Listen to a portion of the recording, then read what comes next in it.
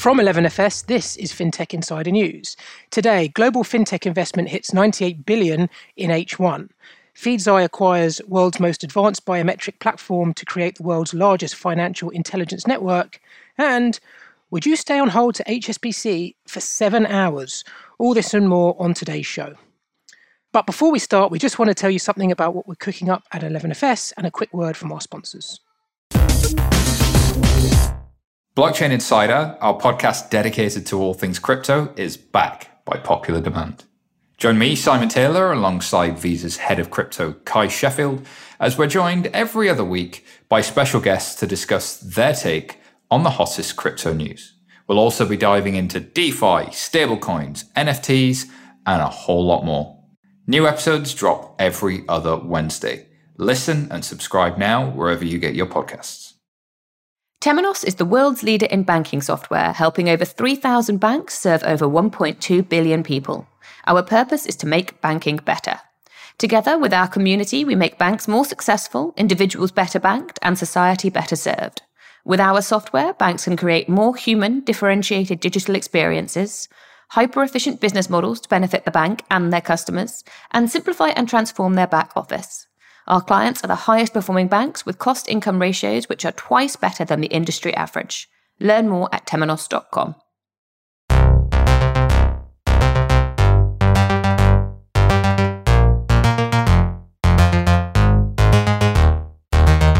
Welcome to episode 554 of FinTech Insider. My name is Adam Davis and I'm joined by my 11FS colleague and co-host, Mr. David Breer. How are you doing, David? Yeah, I'm doing super good. I mean, I was just teasing you a second ago. I'm not on point today, so I'm just here for the lols, basically. So, I think this is going to be a lot of good fun anyway. Is that why you've cracked open a beer? Yeah, I mean, it's just ease through the next hour, everybody. It's gonna be a good one. But it's been a busy week in 11FS. It's been fun, and actually there's a lot more people in the office now as well. Like it feels like the world's coming back to life again, which is really nice to see. Yeah, I'm in isolation at the moment, but I'm looking. You're actually in the podcast room. You're like in our podcast room right now. There's like a purple light behind you. Like looks awesome. I'm very. Apart from the fact I'm in here on my own, which is a little bit sad. But hopefully, when you get out of isolation, mate, you'll have to jump in. Yeah, I'm back for next week. We are not alone. We are joined remotely by some awesome guests. Making a very welcome return, we have Natasha Jones, who's an early-stage investor at Octopus Ventures. Welcome back to the show. Natasha, how are you doing? Yeah, good. Thanks for having me back. It's a pleasure. And alongside Natasha, we have Sophie Winwood, who's an investor at Anthemis. How are you doing, Sophie? Yeah, good. I'm actually, I was saying to Natasha, I miss the days of being in the podcast studio, having a pint, and pretending like we're all sitting in the pub discussing our favourite topic, which is fintech. I was going to say that's pretty much how the podcast started. So pretty much that's where we went to. So it won't be long. We'll all be back together, won't we? I know, hopefully. Yeah, where are you dining in from? I'm currently in Helsinki in Finland. So I've come to just hang out here for a couple of months, get to know the kind of Nordic ecosystem a little bit better, and just get out of London, really. Yeah, fintech in Finland, it's got a bit of a ring to it. Right. Fintech. Yeah. Fintech. Do you know what? I think we did a FinTech Insider live called FinTech in Finland at one point. Actually, it was I vaguely remember me and Sarah Kachansky sitting around what looked like a faux fireplace type thing and doing it. It was all quite surreal, but it was a lot of good fun. I have to say. You guys weren't in. This is before my time. You guys weren't in Finland though, right? No, it was Finland. Oh, it was in Finland. We were actually right. in Finland. Yeah, it was. Didn't know. It was bloody freezing outside. So, Sophie, if everybody complains about London, but Helsinki's cold, isn't it? Yeah, I mean, I'm getting out of here before it even remotely becomes winter. So, yeah. But there is an interesting fintech scene, though, right? Like, so if there's any Helsinki fintechs listening who want to grab Sophie and hang out, then do get in touch. Yeah, please do. Last but not least, but making his FinTech Insider debut, we have Andy Renshaw, who's the VP of Payment Solutions and Strategy at Feedzai. A massive week for you guys, which we'll be diving into shortly. Thanks very much for joining us. How are you doing, Andrew? Doing great. I've made it into the London office and I think other than regressing my drink choice of water, given the conversation today, I'm doing good. Excellent. Good stuff. Under-indexed on the drink. Cool. Let's dive straight into it because there's quite a lot to cover. So the first news story we're going to cover is that global fintech investment has rebounded to hit $98 billion in H1. So this was carried on FinExtra, again, all over social.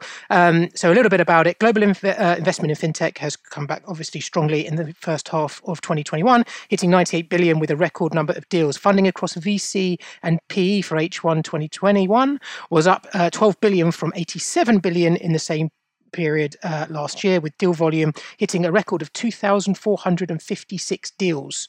Is that deals or companies? I don't know. I'll ask the audience in a minute. Global VC investment reached over 52 billion for the 6 months, and that's very close to the annual record of 54 billion seen in 2018. Lots and lots of money. Natasha, as an investor, what's your thoughts on this? Yeah, I mean, it's definitely a great time to be a fintech investor, and I don't think anyone's surprised. I mean, every week there seems to be a new report saying that, the record-breaking quarter, year, whatever for fintech. So yeah, it's great to see. I think it's not surprising as well because there's just been increasing partnerships between banks and startups, for example. I mean, I think before we've often spoken about B2B sales being a bit like a reenactment of the myth of Sisyphus, where you roll the stone up and when you get close to the top of the hill, it falls back down again. And now you're seeing banks actually actively partnering with startups and consumers as well, putting their money into kind of new entrants. So it's really turbocharged the space. And I think investors are responding really positively to that. I'm loving how highbrow we've gone here. We've gone Greek mythology. Like usually it's like 80s movie references, but I feel like you've really brought the bar up there, Natasha. But it's fascinating though. There's so many different things happening. I mean, you don't want to talk up the bubble thing, but is there still enough slices of financial services broken that investors are still got good places to invest? I definitely think so. And I think the other interesting thing that came out of that headline was also the geographical component. So America, the fintech sweetheart, still leading, obviously, but the UK and Europe catching up quite quickly. And, places like LATAM, Asia also receiving huge amounts of funding. Africa, I'm hearing of funds in London across the globe launching and raising new funds entirely focused on the African continent. So I think we're really only at the start of the fintech journey, which is super exciting. Yeah, Sophie, one for you, I guess. Is it, I suppose, given what's happened last year and the fact that we're still in a pandemic, and this is a global survey, so this covers not just the UK but everywhere. Is it surprising we sort of nearly hit that high, I guess, of from a VC perspective of $54 million invested in 2018 into this sector, or is this a natural consequence of almost the purses being held a little bit last year and then sort of distributed wildly this year, given that things are slightly calming down, I guess? Yeah, absolutely. And I think there's 2 points to this. One is that I don't know if you remember, but the 2018 figure is a little bit misleading because we had that giant Ant Financial round, which was 14 billion. So that sort of skewed the numbers in that round. So actually, if you take that out, we are looking at a quite nice trajectory going up. And yeah, I think as investors, we were very much expecting to see this increase in H1 2021.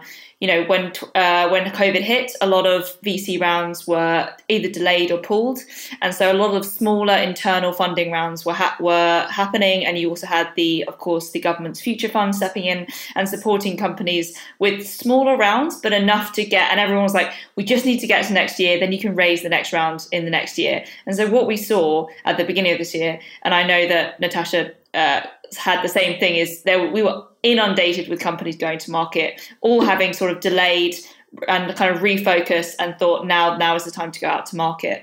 And so I'm not really surprised that we're seeing this big bump. And the kind of thing that happened alongside that is we're just seeing a real increase in valuations, given that the increased excitement in this sector, but also a loss of kind of dry powder of VCs not being able to deploy last year and then really wanting to sort of make up the numbers this year. So yeah. I mean, largest VC rounds this year: Robinhood $3.4 billion, Nubank $1.5 billion, Klarna a couple of rounds of $1.9 billion. It honestly feels every time I'm on the show there's another raise. There was like Yapily and Trulaire and Solda, I think the last time I was on it. CUDA just raised this, like all over the globe. I suppose one thing we did cover when Revolut raised a couple of weeks ago is we talked about valuations being potentially a bit frothy. Is that the case? I mean, you just said there that potentially values might be overcooked a little bit. Do you think that that's in general the right? I suppose that the right metaphor, I guess, or actually are we? The valuation's only going to continue to grow. Yeah, it's a difficult one to predict, right? Valuations are definitely high. They're a lot higher than when I started investing 3 years ago, and they are only going up. We're in a founders market, a lot of capital searching for great companies, therefore founders can demand higher valuations. But that comes with a maturing of the industry as well. We're seeing these large funding rounds. We're moving from, some pretty basic digitization on the front end to real products that are making a difference and getting in customers' hands and sort of, changing the path in terms of different parts of the financial services. So, frothy is one word, but it could be that we're just sort of catching up to where the industry is moving to. I don't know, Tash, if you think anything differently. Yeah, I definitely agree. I mean, it's been a year where fintechs have done well, where there's been a lot of money to deploy into those fintechs doing well. I think the counterpoint really is that there's been a lot of stats to show that kind of pre-seed funding has actually dropped.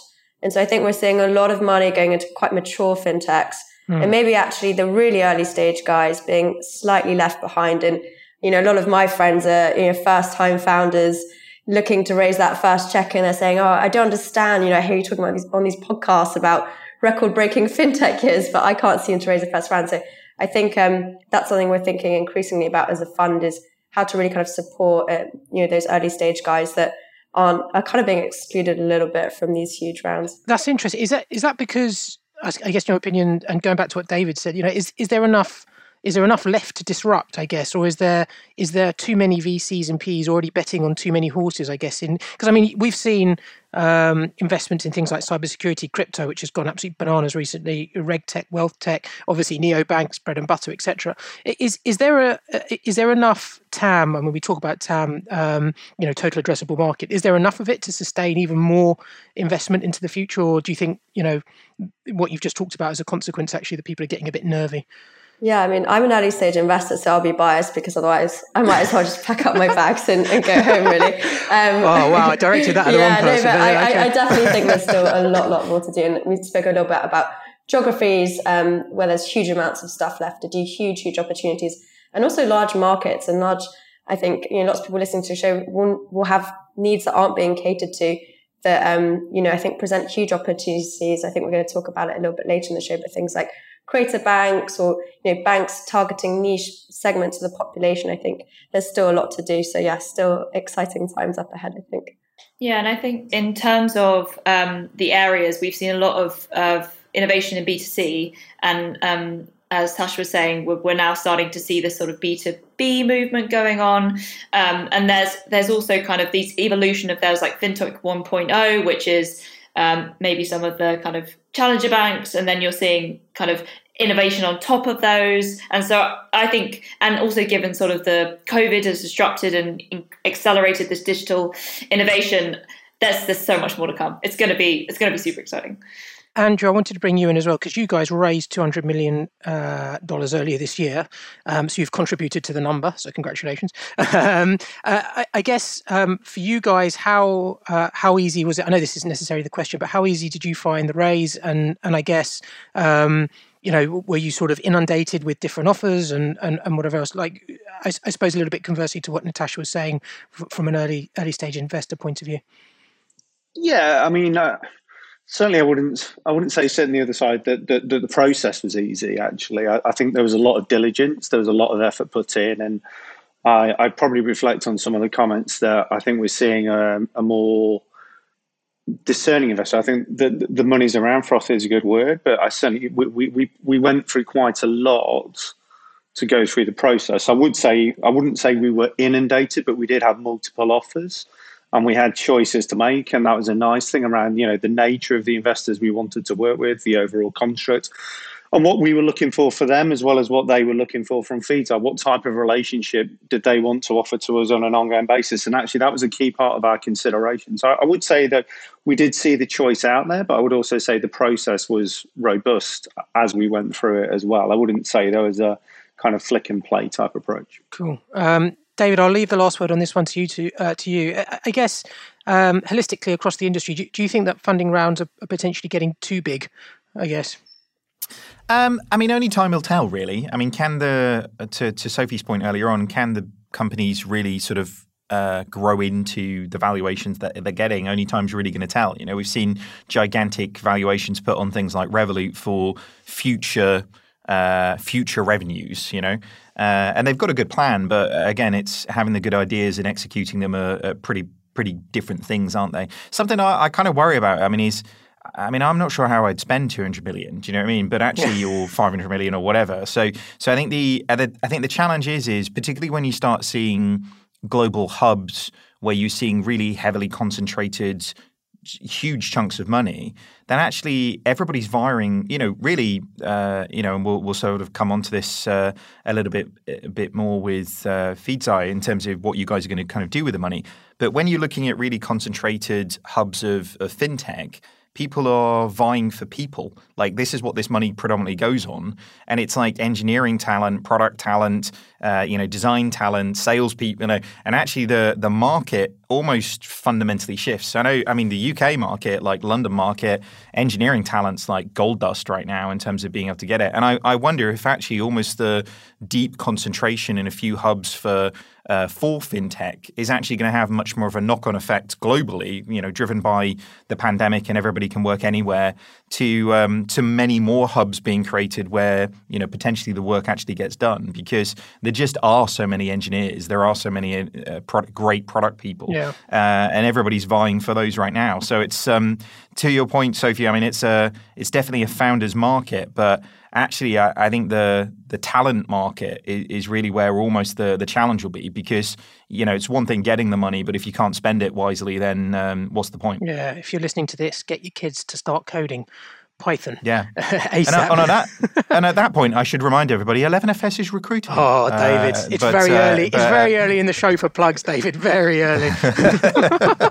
All right, look, we just talked about how to spend 200 million.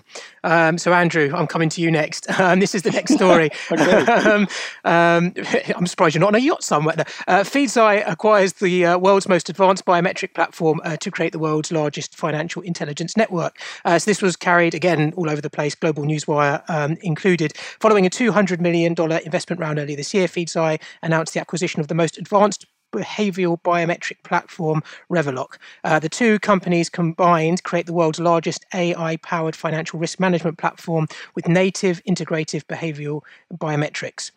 I hope I'm doing this justice. The integrated platform enables financial institutions and merchants across the globe to detect and prevent financial crime before it occurs. And the combination of Feedzai and Revolut will create the world's largest financial intelligence network, or FIN, a vault of more than 1 trillion data points, sessions, and profiles of both good and bad actors. I heard, to recognizing a transaction if it's fraudulent or not, you guys have got 150 different data points on each, which blows my mind. We'll talk about that in a sec. Andy, I'm coming to you on this first. Obviously, congratulations. Can you tell us more about this? I guess, when the acquisition was penned, did you use the cash, obviously, from the investment round, and then what you guys are planning to do with the tie-up?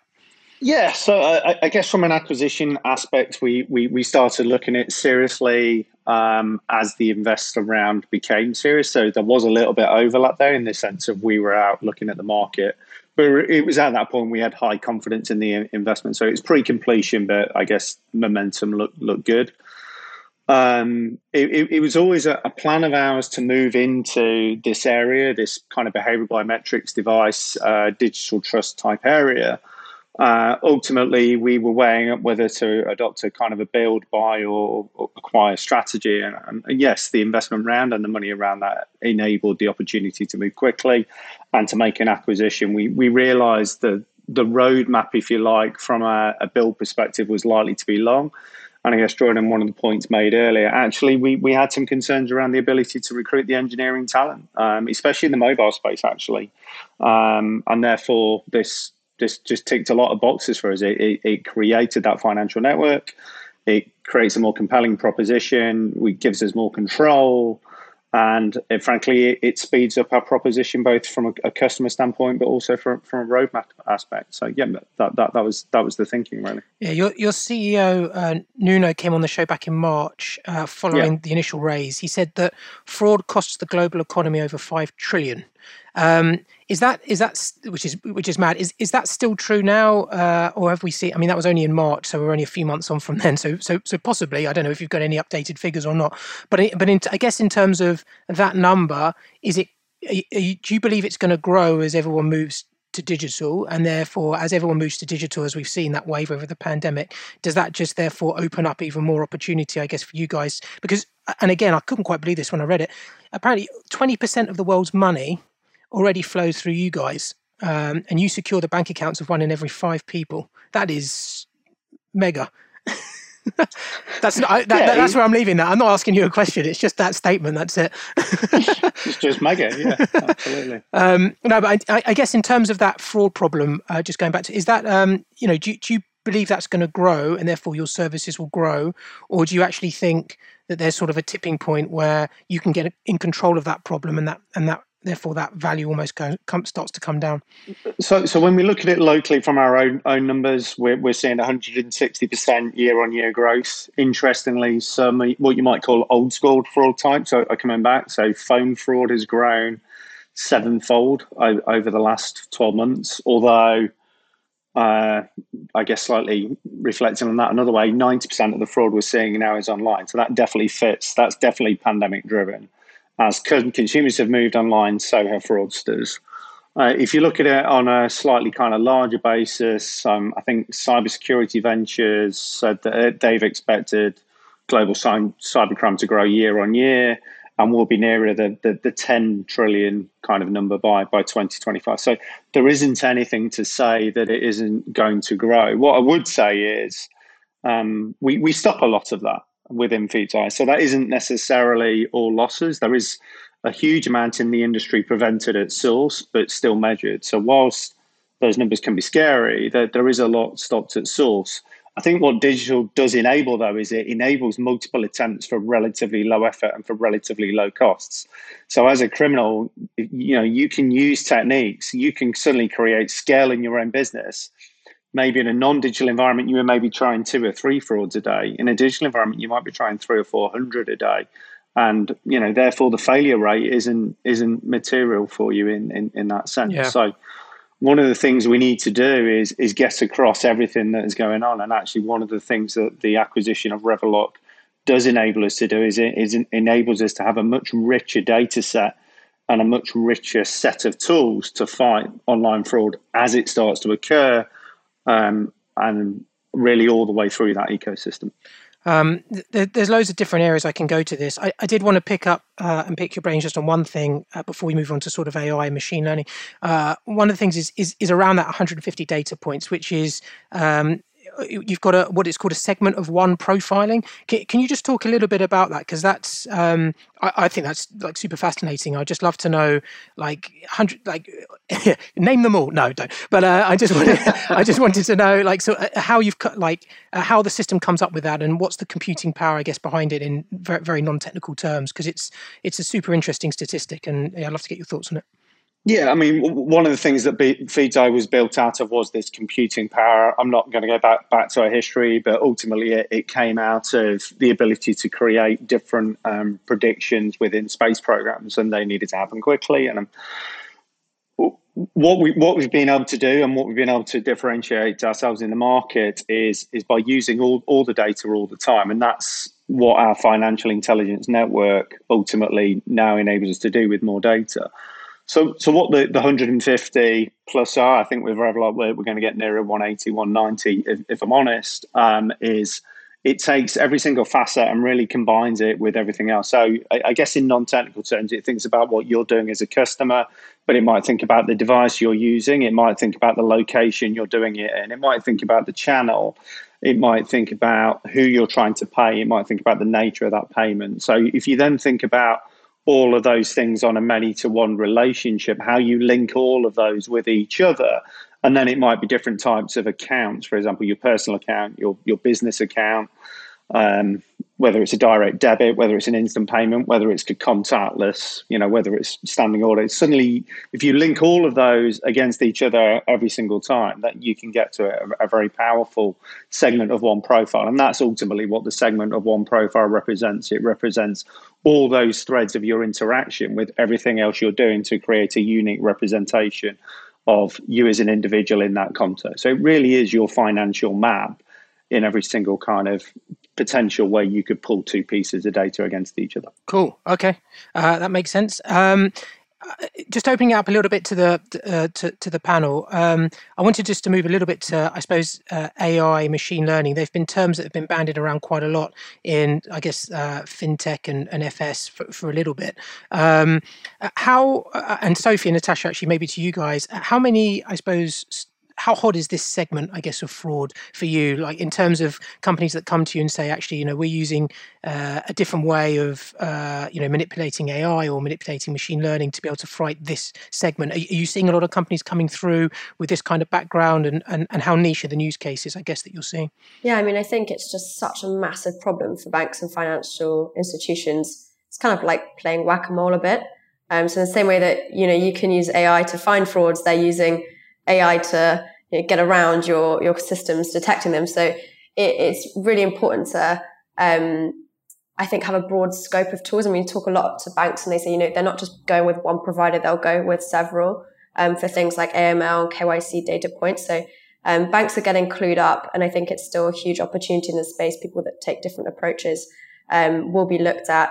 I think the only comment I would have is that we are seeing a few players that will claim to, bring down things like false positives down by 90%. And that's not necessarily what the regulation wants banks to do. Banks need to look at all the flags that are flagged by any computer system. So it's kind of this nuance between what you kind of hear from kind of very technical people building very impressive software, and actually on the flip side, the regulation, what they're requiring banks and financial institutions to do. And it's really that kind of melting pot, kind of that nexus between the two, that will create a really interesting business. So definitely something we're looking quite closely at still.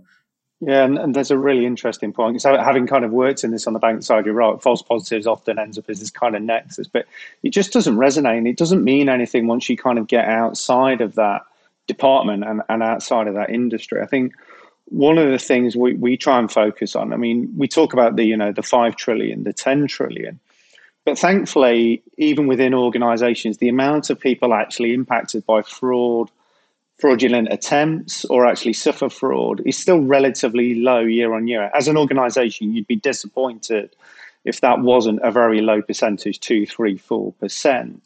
And one of the things I think is vital is to make sure that 98% or that 96% on the other side can actually benefit by feeling secure in their digital transactions. You can actually make their journeys easier by having greater security. And I think one of the things we need to make sure we do is make security propositional in that sense. You need to have people to be protected, but they need to have confidence in the channel as well. And actually having a high level of friction or lots of things telling you why you might be at risk isn't the way to go about that. So I think one of the things is making sure this works for customers, whatever their context, whether they are under a fraud attack, but whether they're not as well. And I think that's far more powerful than false positive reduction, frankly.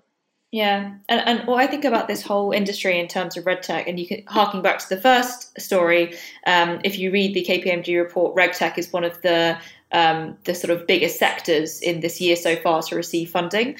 And historically, that's not really been the case, because the assumption was RegTech, quite slow moving, quite solutions solving discrete things that maybe might not reach venture scale. Again, since COVID and this explosion of transactions going online and going digital, people have really realized the importance of RegTech and have started to invest heavily in it. And we're starting to see a lot more kind of speed and innovation that's now kind of really getting VCs excited about the space. Cool. We're just going to take a quick pause here while you hear from our sponsors, and we'll be back shortly. This podcast is sponsored by Wavemaker, the industry's most open, API-driven, low-code platform for hyper-accelerating embedded finance applications. Wavemaker delivers a rich drag-and-drop visual studio that fintechs, brands and financial institutions use for rapidly composing serious banking and financial services apps. Developers can easily consume APIs and build in an enterprise-grade environment, leverage custom pre-built components with APIs, logic and UI, or even build out complete embedded finance journeys that your customers can extend or customize. The possibilities are endless. Visit www.wavemaker.com today. Customers expect more from their digital experience, and their personal finance is no exception. Blueshift empowers fintechs and financial institutions to create secure customer profiles and intentional, relevant experiences for customers. Whether in-app, on-site, in-branch, or anywhere else, Blueshift's Smart Hub CDP helps brands like LendingTree and ClearScore turn data into personalized experiences that increase retention, satisfaction, and revenue. Learn more about Blueshift at blueshift.com/11FS. Welcome back to the show. The next news story, Circle files to become a bank. This was carried on AltFi, again, has been carried by other publications as well. The fintech Circle filed its banking license application with the SEC last week, revealing its intentions to become a full reserve national commercial bank. Circle will not lend out its customers' deposits, rather all customer deposits will be backed by USDC, which is their proprietary stablecoin, and will be able to be withdrawn at any time. They believe that USDC, or USD coin as it's known, will soon grow into the hundreds of millions of dollars in circulation. I think it's about 30 at the moment. We believe that this is a quote, we believe that the full reserve banking built on digital currency technology can lead to not just a radically more efficient, but also a safer, more resilient financial system. And that was Circle's CEO and co-founder, Jeremy Allaire. Oh man, so much to get into here. I don't think we've got enough time, but let's give it a go. Circle has sort of been all over the place. Like they started with peer-to-peer, they went to payments provider. Now they're like super duper into the crypto, stable coin arena, which is just like there's so much money going around there at the moment. It's incredible. I guess the first question, I'll open it up to the panel. Like, why would Circle want a federal banking license? I think the first thing that I find interesting is that if you make a lot of money in the crypto sphere, it's actually quite hard to put it back into the traditional financial system. So if you're kind of a crypto billionaire, and I've met a few over the last few years, that's just where you stay. And lots of private high net worth private banks won't actually accept your money for regulatory kind of fears and for KYC reasons. So I think the first thing is there is this kind of niche and gap to be filled with having a full banking license that can accept all sorts of digital wealth. And then the second point is, I think it very much speaks to its name. We're coming full circle here to the birth of cryptocurrencies, which is in 2008 after the recession. People lost full faith in the financial system. And maybe this is quite timed in quite an opportune way for what they think might be an upcoming recession, or perhaps feeding into people's fears that there might be one on the horizon. And saying, okay, well, if you put your money here, it's 100% backed and it's not being lent out. And I definitely have, memories of people queuing up, trying to desperately withdraw money from banks in, the late 2000s. So I do think it's quite a clever move, and I'm actually quite excited to see what they build with this. Yeah, because I mean, the concept of a stable coin to move money around, in theory, in a cheaper way, and certainly in a faster way. If you think about international payments as the most ultimate use case for this, it definitely sort of ticks off a lot of the pain points that the customers find when sending a payment abroad, especially to sort of the more far reaches of the world. The question for me would be, how many stable coins can there possibly be? So I know there's like 4 or 5. Binance have got one, Paxos have got one. They've both been on, Paxos certainly has been on Blockchain Insider recently. Tether, I think, is the biggest one at the moment, which is now under some form of criminal investigation, not for current practices, but for practices that go back many, many years. This one's big. I see this as a scale play, literally just to bring in more money, if you like, across a variety of banking products to then build USDC. Do you guys feel the same, or is there another angle to this? I know, Sophie, one for you maybe. Yeah, I think so. If you the CEO wrote a blog post about this filing, and if you look at it, it's what they're really saying is we work really, really hard with the regulators, with all the notable bodies to really ensure that we're in a good place and that this is, going to be a legitimate and a long-term standing, and then they have a big go at all of the regulation that I'm sure everyone's read about in the news recently, and so it's almost kind of a legitimization play, and we're seeing a lot of that across the cryptocurrency industry, where like we're invested in a company called Kaiko that does crypto data. Initially, they were selling to crypto hedge funds. Now they're selling to like the big hedge funds and the banks, because we're seeing this move from their own kind of crypto sort of world into the mainstream. So I think there's something interesting there. I have a question. I don't know if it's stupid. How are they going to make money if they're not lending? I think this is my point. I think it's a scale play to increase the circulation and the value of the underlying currency, because that for me is what, whenever I read anything from Circle and generally listen or hear anything from the other stable, the other companies creating stable, that seems to be the number one thing, is just to get the value of that currency up as much as possibly can and into more and more wallets around the world.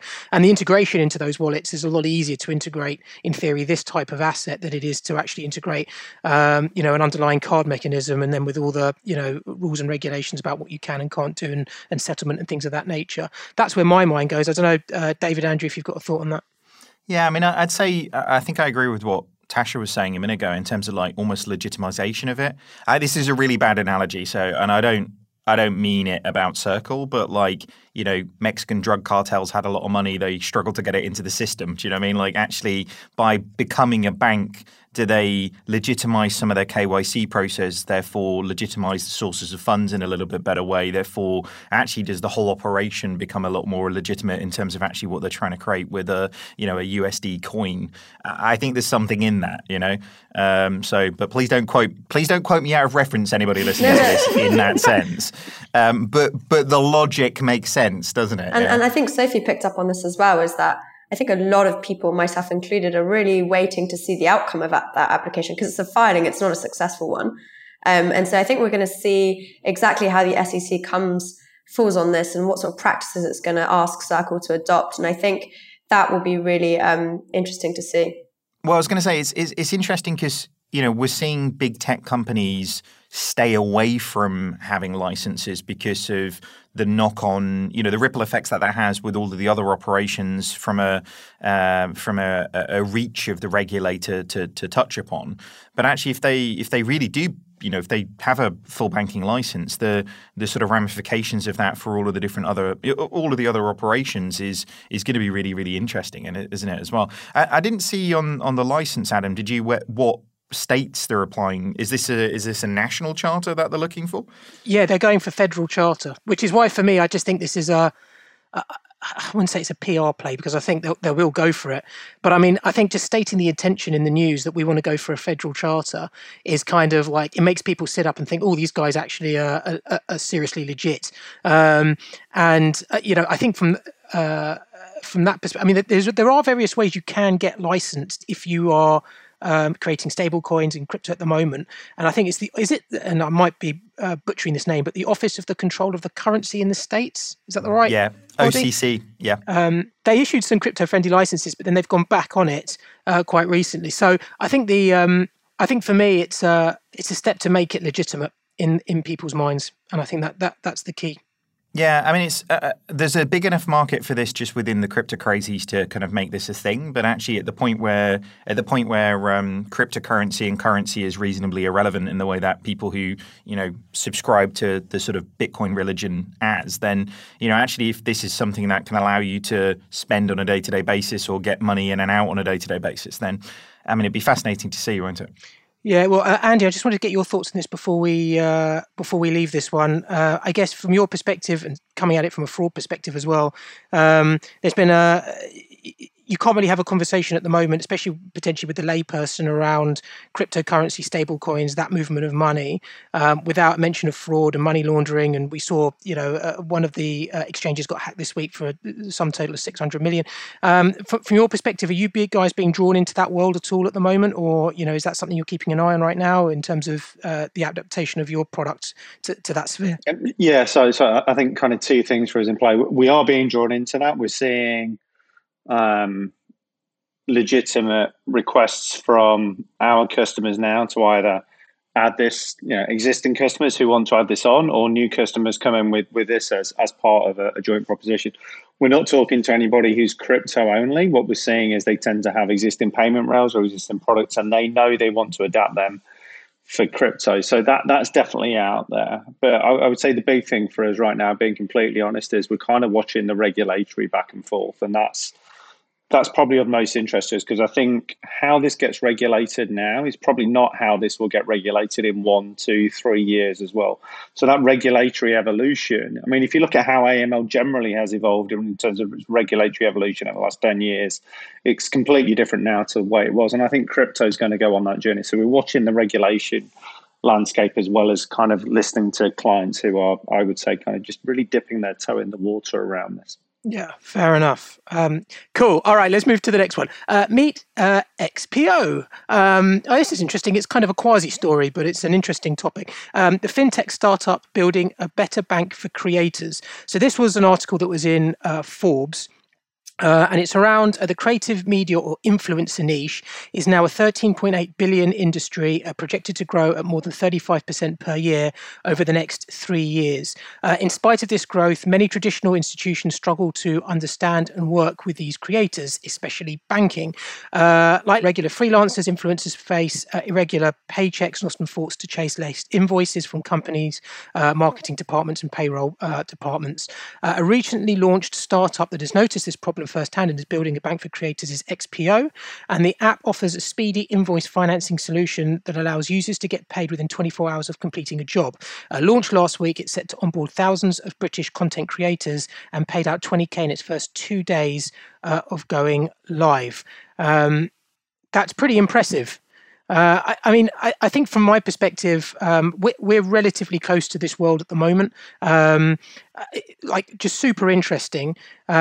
I suppose we often talk about building banks for niches and the fact that technology has lowered the cost to build, if you like, so that the unique economics make it almost, I don't say profitable, but certainly not as costly to be able to serve, let's say, the niche of landlords and, whatever it might be, environmentalists. It could be anything. And this is another one, creators, actually you've got, how big I suppose an opportunity is this, and is this the beginning of a trend that you can see across different types of industries who have sort of sub-economies which are supporting them? Yeah, firstly, I really like the guys from XPO, a really young, ambitious team, and great kind of product founder fit.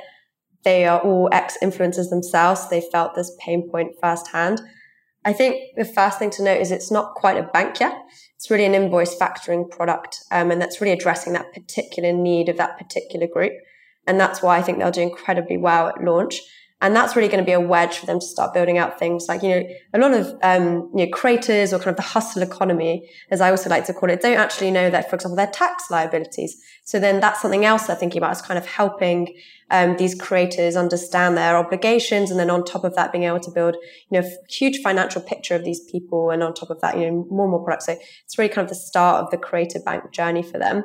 And I think, as a result, it is really responding to that particular need. I think, as you said, there's been a few kind of banks for the niche that have been created where actually it's just kind of another product. So you're thinking about environmental banks.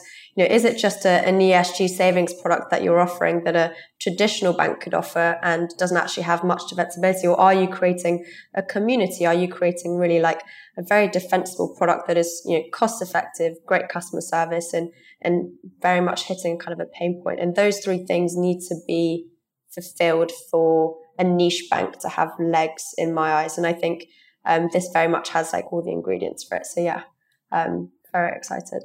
It's super cool. And in the US, I think when you talk about invoice factoring, it's almost a worse problem than it is here, because the terms, I think, are net 90 days on majority, let alone net 30. And I know there's startups. I think Willa actually started in Europe and are going into the States. Archie, who I know Dylan relatively well, so shout out to Dylan from Archie, the CEO there, and Carrot Finance have all popped up to streamline freelancers' payments. I guess, David, maybe coming to you, is this, it's a new battleground for VCs, etc. Is this a problem not just for influencers, but is this just the whole branch of freelancers, I guess, because it's ultimately a problem with being paid ultimately? Yeah, I think there's definitely something, and as you say, in the US, it's slightly more of a problem, isn't it, in terms of kind of getting money through the system and sort of getting it out the other end. I mean, the other thing, I just worry about this one, if I'm honest. I see the logic. But like most influencers get paid like jack shit, don't they? That's like just actually not like true. Oh my God, I wish it was. They said the average customer had £5,000 of like invoices a month. So it's interesting. We actually covered this on a recent show. There's different levels. There's macro, micro, mid-tier. I've just not done them in a chronological order, but anyway. But there is the long tail of those who have got maybe about 10,000 followers across platforms who are struggling to monetize or can monetize, but really slowly. But anything upwards from that, and actually, if you've got a hardcore amount of, only a small amount of followership who actually subscribe to you and potentially pay you money on a specific basis, or if you're into like the affiliate world and you're actually just using an affiliate, you can actually, the chances of making, a few $1,000s every month is actually quite high. And we've seen that across some of the customer research that we've recently been doing. But you are right to say, David, that there is a enormous long tail and there's a lot of people who want to get into it. But it's impact, isn't it? And actually, if you look at, 1 million views on YouTube's worth like £4,000. Do you know what I mean? It's like the effort to impact to do it. Do you know what I mean? Like, if you tell me different, I'll quit 11FS right now. I've got like 50,000 followers on Twitter. Like, if I can go and just do that, and that will pay my mortgage, like, fuck all this 11FS stuff. That seems like a lot of hard work, Sorry, just to say, I think I kind of agree in the sense of like the impact to time. I can't see people wanting to be influencers for their whole lives. That's more my fear is, you might want to do it for a year or two when you're a student, you've got some more time on your hands, or, a few years after that. But I don't know that the industry's not been around long enough to know whether people are going to be long-term influencers. And who knows? Well, and even what that means, like, do you know what I mean? Because I kind of feel, and this is like, Adam, you've got me on my like grumpy old man thing again. Like, it's like, do you know what I mean? It's like, what does that even mean? Do you know what I mean? Like, because I really think I'm a big believer in media. Don't get me wrong. Like in fact, hey, like there's a podcast we're on that we're doing because I believe in it so much. You know what I mean? But I think it's like it's got to be a thing for a reason, and I'm not sure. What are you influencing? Are you influencing? Mumsnet used to be brilliant for influencing buyer decisions of like a huge population of people. Casey Neistat used to do amazing videos and get loads of people to kind of engage with So I kind of get it as a thing. But I'm not sure it's a job in itself. It needs to be a thing to do something else rather than the thing in itself. And I think the hard thing, my kids are like obsessed with like Mr. Beast and like all different types of people that are kind of out there. In fact, I literally tweeted it. It's like the minute he got into doing stuff with fintech, my kids were like, when are you going to meet Mr. Beast? And it's like, yeah, that's weird. Like, that's not going to happen. But I sort of feel like we're in this weird thing where kids think they can become influencers and that's like a real job. Yeah. But my challenge is it's like the 1% who do amazing at this thing, and then everybody else is making vlogs that do nothing. And it's like actually that reality, and that's why I worry about how big is the market for this. Yes, there's a lot of money that's in it potentially for the people on the extreme end of it. But if you're at the extreme end of it, you're banking with like some Swiss banker who's looking after where all the money's going rather than worrying about $2 or $3 grand coming from a 50,000 views on YouTube type thing. So it's going to be interesting. Is there I'm all for hyper niches, but I think this one's so niche and so imbalanced from a frequency of the revenue perspective that I really think they'll struggle to grow. But hey guys, prove me wrong. Oh, there you go. The challenge has been laid down. Sophie, just to get your thoughts on it, if there's anything you wanted to add. Yeah, I think influencer is a little bit of a misleading word, and I think creator is probably a better one. And I think that the reason why it's so polarized at the moment is because we don't have this infrastructure in place to support people trying to get into it. And it may become an industry of its own where, okay, you know, there's this huge thing about financial literacy at the moment. At the moment, where do we go to, like Netflix to watch our content? We might go to wherever. Whereas if you have these kind of specific areas where it's like very specialized content that people can kind of create around, say, like investing, stocks, financial products, and then you can start to work with different people. Like I was chatting to this company who are building a investment platform that's working with creators to build content, and then you can also invest off it. So I think if we build an infrastructure around this area, it could be really interesting. But yeah, I guess only time will tell. Wait, Adam, I've just changed my tune on this one. I just Googled it. Apparently Twitter basically determine after 20,000 followers on Twitter, you're basically an influencer. So like I changed my tune. Like I think influencers are really important. Yeah. And you're legally an I'm influencer. Legally, yeah. I'm off to apply for a bank account and see what happens. It's time to put ads in your Twitter feed, David. That's what you need to do now. That's what it is. Yeah. Andy, I feel like I'm asking you the same question after every story because every story is relatively different. But how are we going to tackle fraud on that? No, I'm joking. Your thoughts on this one. I don't know if you guys have ever used partnerships with influencers to distribute marketing, etc. I'll be interested to get your thoughts.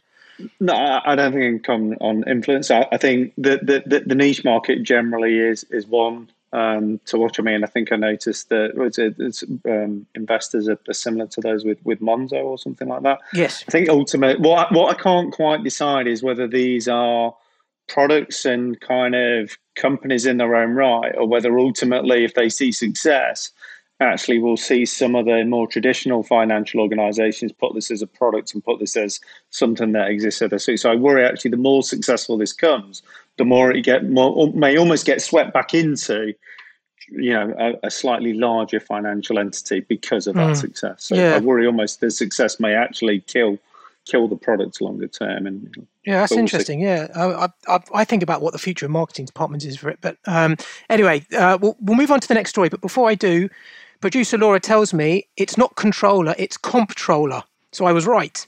That's why I didn't know. It's actually the office of the comptroller of the currency. There you go. What's a comptroller? What's a comptroller? I don't know. I have no idea. I thought I made a spelling mistake. But anyway, I think apparently Laura says it's the same thing. It's just a silly word. Anyway, I'm Googling it. Let's move on. To an answer machine plug. So this is the part of the show where we wanted to let you know what we are planning, an AMA. So that's an Ask Us Anything episode of FinTech Insider. Call the brand new FinTech Insider hotline on 0208 050 0611. That's 0208 050 0611. Leave your name and we'll shout you out and play your message on that AMA show. Alternatively, feel free to tweet us or send us a voice note to podcasts@11fs.com with your questions, or you can email us if you don't want to record yourself. I can't wait to hear what people have got to say and the questions they got to side in. I actually generally thought that was going to be like a financial news story. That's why I sort of entered it. And I was like, oh no, that's not. But that's really cool. David, I'm assuming you're doing it. What are you expecting?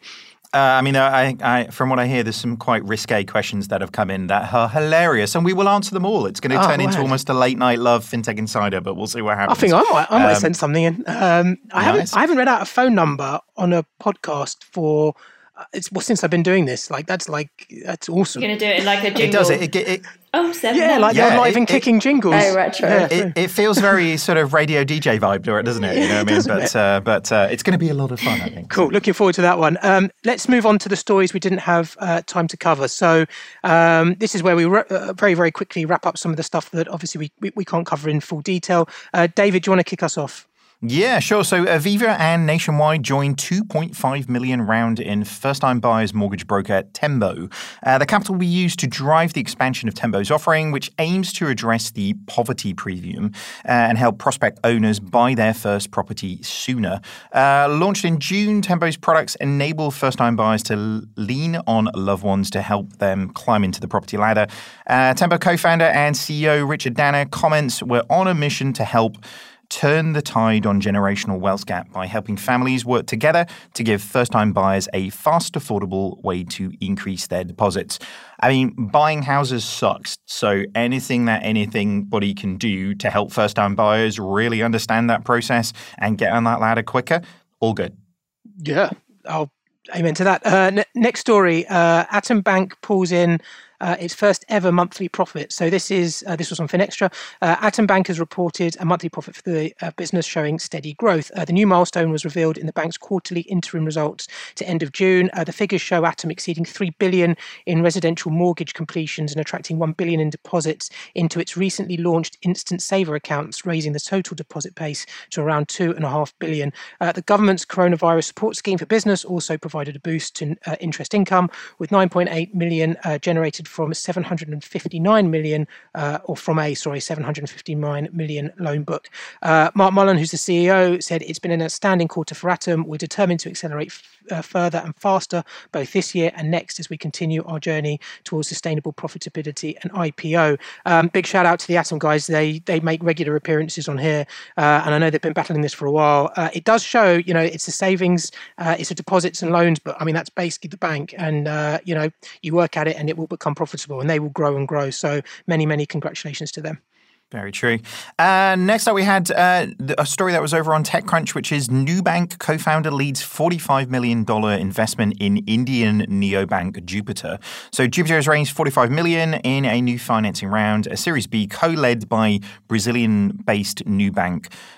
So the new round values the 2-year-old Indian startup, which only actually launched its platform in June and is attempting to bring delight to the banking experience at over $300 million. We believe that the bank account should be a smart account where it gives you insights, shared personalized tips and guides, and really helps you attaining some financial discipline, said Gupta, who is the co-founder over at also Citrus Pay and a bunch of other stuff that they did as well. I mean, this is interesting, isn't it? I mean, for something that only just launched in June, I mean, the fact that they're acquiring customers so quickly and valuations so quickly, I mean, India is a huge market. So if there's a scale play anywhere to enter into a market and really solve an unmet need, it's going to be there, right? Yeah, for sure. The battleground where East meets West. Right, let's move on and bring everyone back for the final story. And this was that a woman has been left on hold for 7 hours by HSBC after trying to report fraud. Why hang on for 7 hours? Anyway, a woman from Devon who lost £3,900 after fraudsters posed as her bank spent a total of 7 hours on hold at HSBC, racking up a £50 phone bill as she tried to report the fraud. The process took so long that Julie's landline provider temporarily cut her off. It was 4 days until HSBC contacted her after she'd been scammed to tell her that she would be refunded. The figures come amid growing concerns over recovery fraud, where victims are scammed again by fraudsters pretending to help them recoup their losses. God, caught kicking you when you're down. This type of fraud has seen a 39% increase since last year, with victims losing $14,400 on average. Whoa, I mean, I was half approaching that as a joke, but that's actually very real. From you, Andy, I'll start with you on this one. Again, it's got a fraud connotation to it, and you're my go-to guy. What's your thoughts on this? It's just horrible in every single way, isn't it? I mean, this is everything going wrong at the same time. We are unfortunately seeing a market, if you like, from the fraudsters of they know people have got money because they know the refund process and they know the speeds. The regulations are actually good. They force a refund in a certain period of time. 4 days would actually warrant a regulatory investigation. The standard is 24 hours. Unfortunately, that means the fraudster knows that the money will be there in 24 hours. And if they've had success, why not go and have success again? It's a target-rich environment. So there is a very real threat here. And certainly everybody in the industry needs to do more to help customers not only protect themselves in the first place, but protect that, if you like, that refilled or that repetition fraud. And it's very nasty. And in terms of, unfortunately, we've seen this kind of move into different channels. And I think sometimes now multi-channel environments are creating some confusion, and sometimes people can be left on the phone for a long period of time because maybe other channels like digital and web chat are being worked, for example. And I think sometimes that we can view that as beneficial, but sometimes that causes confusion. Yeah, I mean, it is. We could talk about being held on the phone for 7 hours by HSBC, which is erroneous in itself. But it is a bit of a vicious cycle, isn't it? Because if the fraudsters know that the customer's protected to the point where they're definitely going to be refunded, then they just, to your point, like law of averages says, is the more they do, the more they might make. And ultimately, after, a week of pain, if you like, no one probably, everything will calm down and settle down. And obviously, the banks will just take this as a known risk and just write it off on their balance sheets. So it is kind of a self, deprivating cycle almost. It's like it, yeah. Anyone else got thoughts on this one? I think I admire her perseverance, firstly. After 30 minutes, I would have hung up. But it speaks to the fact that I think, it feels like a lot of stuff is going online, as you said, Andy, and that means that things like phone lines, typically available for people who need phone rather than internet, which can be quite vulnerable people, are being underfunded, perhaps. That's what this story kind of spoke to me, thinking specifically about my grandparents who only talk on the phone. So it made me quite sad. But I've got to say, I do also really admire her perseverance to hang on in there for 7 hours, because that is a long period of time. I think even with digitally native though, I think it's health and wealth. They're the two things that you would ring for. Do you know what I mean? Like my worst experience, literally, I just pulled it up in front to find it. So for everybody who's watching this right now, so 2 hours and 1 minute I waited to talk to my doctor, but I thought I was dying. Do you know what I mean? Like, so I would do that. Yeah. But on the wealth side of it, it's like, she's lost all that money, so she's persevering with it. But it's crazy, isn't it? In today's age, actually having better ways of managing people's expectations and trust levels and all of those things. Like, I'd be really interested to talk to her and be like, are you going to be a HSBC customer in like 6 months' time when this is resolved? Because almost if with a brand, when that trust has been, so eroded, and producer Laura has just said, the woman was so disappointed with the service she received from HSBC after the event that she then switched banks. See, it's these moments of truth that if you let people down, that trust is never really recouped, is it, at that stage? So fascinating to see what happens. It is quite sad, like you say, about these types of scams, and they're going to be increasing. We actually had so Simon Taylor, now that we're in the office, I get to like eavesdrop on what everybody else is up to, basically. So Simon Taylor in the office had a call from NatWest this week, and basically they said, "Hi, it's NatWest. We'd like to talk to you about such and such." And he was like, "Prove it, prove your NatWest to me." And they were like, well, we've got this email on file. I can send any of that. And it's like, it's interesting whether, as customers get more and more savvy, like, do we need like 2FA for the banks to get in touch with us as much as us for getting access to them? And how do they really prove that it is them when they talk to us? Because, I mean, I roughly get 17,000 emails, text messages a day from like things that I've signed up to, or DHL that and almost like they say marketers break everything, but I think fraudsters are probably up there as well. Yeah, I get so many from Amazon. Apparently I've got like 10 deliveries a day, which is just isn't the case. Sophie, last word on this one from you before we wrap up. I guess I really hope it was good hold music. It wasn't. And it wasn't for me at the doctor's either. It was 2 hours of a 30-second clip of hold music, which drove me crazy. It's never good. The hold music is never good. You get the 3 seconds between when it plays again where you think, oh, I'm finally there. I'm back. The only one and I actually remember this, there was one, I don't know what the company was, but they did classical music soundtracks, and I was on for about 20 minutes, and they went through about 4 or 5. That's quite nice. But anyway, I mean, I think on the doctors it was like some panpipe shit that just was like, it was a loop, and it was just like, it was that ever increasing crescendo. Do you know what I mean? Like I was waiting for like a bass beat drop that just never came. And at the end of it, you don't get the phone call; you just get a repeat. It's great. Exactly. Yeah. All right, that wraps up this week's news show. Thank you all so much for that. That was really, really good. Enjoyed that one. Where can people find out more about you, Andy? To start us off, feedseye.com. Cool. Natasha? You can hit me up on LinkedIn or Twitter. Nice. Sophie? Yeah, LinkedIn or Twitter, especially if you're in Helsinki and want to have a coffee or a cinnamon bun. Let me know. Nice. And David? I mean, now that I know I'm an influencer on Twitter, just like influencing on Twitter, you know, and stuff. Just chilling out on Twitter, making money. Find me there. Exactly, yeah. And as for me, you can, absolutely, LinkedIn, Twitter, and 11fs.com. Thank you so much for listening. And don't forget to hit up the answer machine to ask us your questions. Otherwise, join the conversation on social media or email podcast@11fs.com. Thanks very much for this week, and goodbye.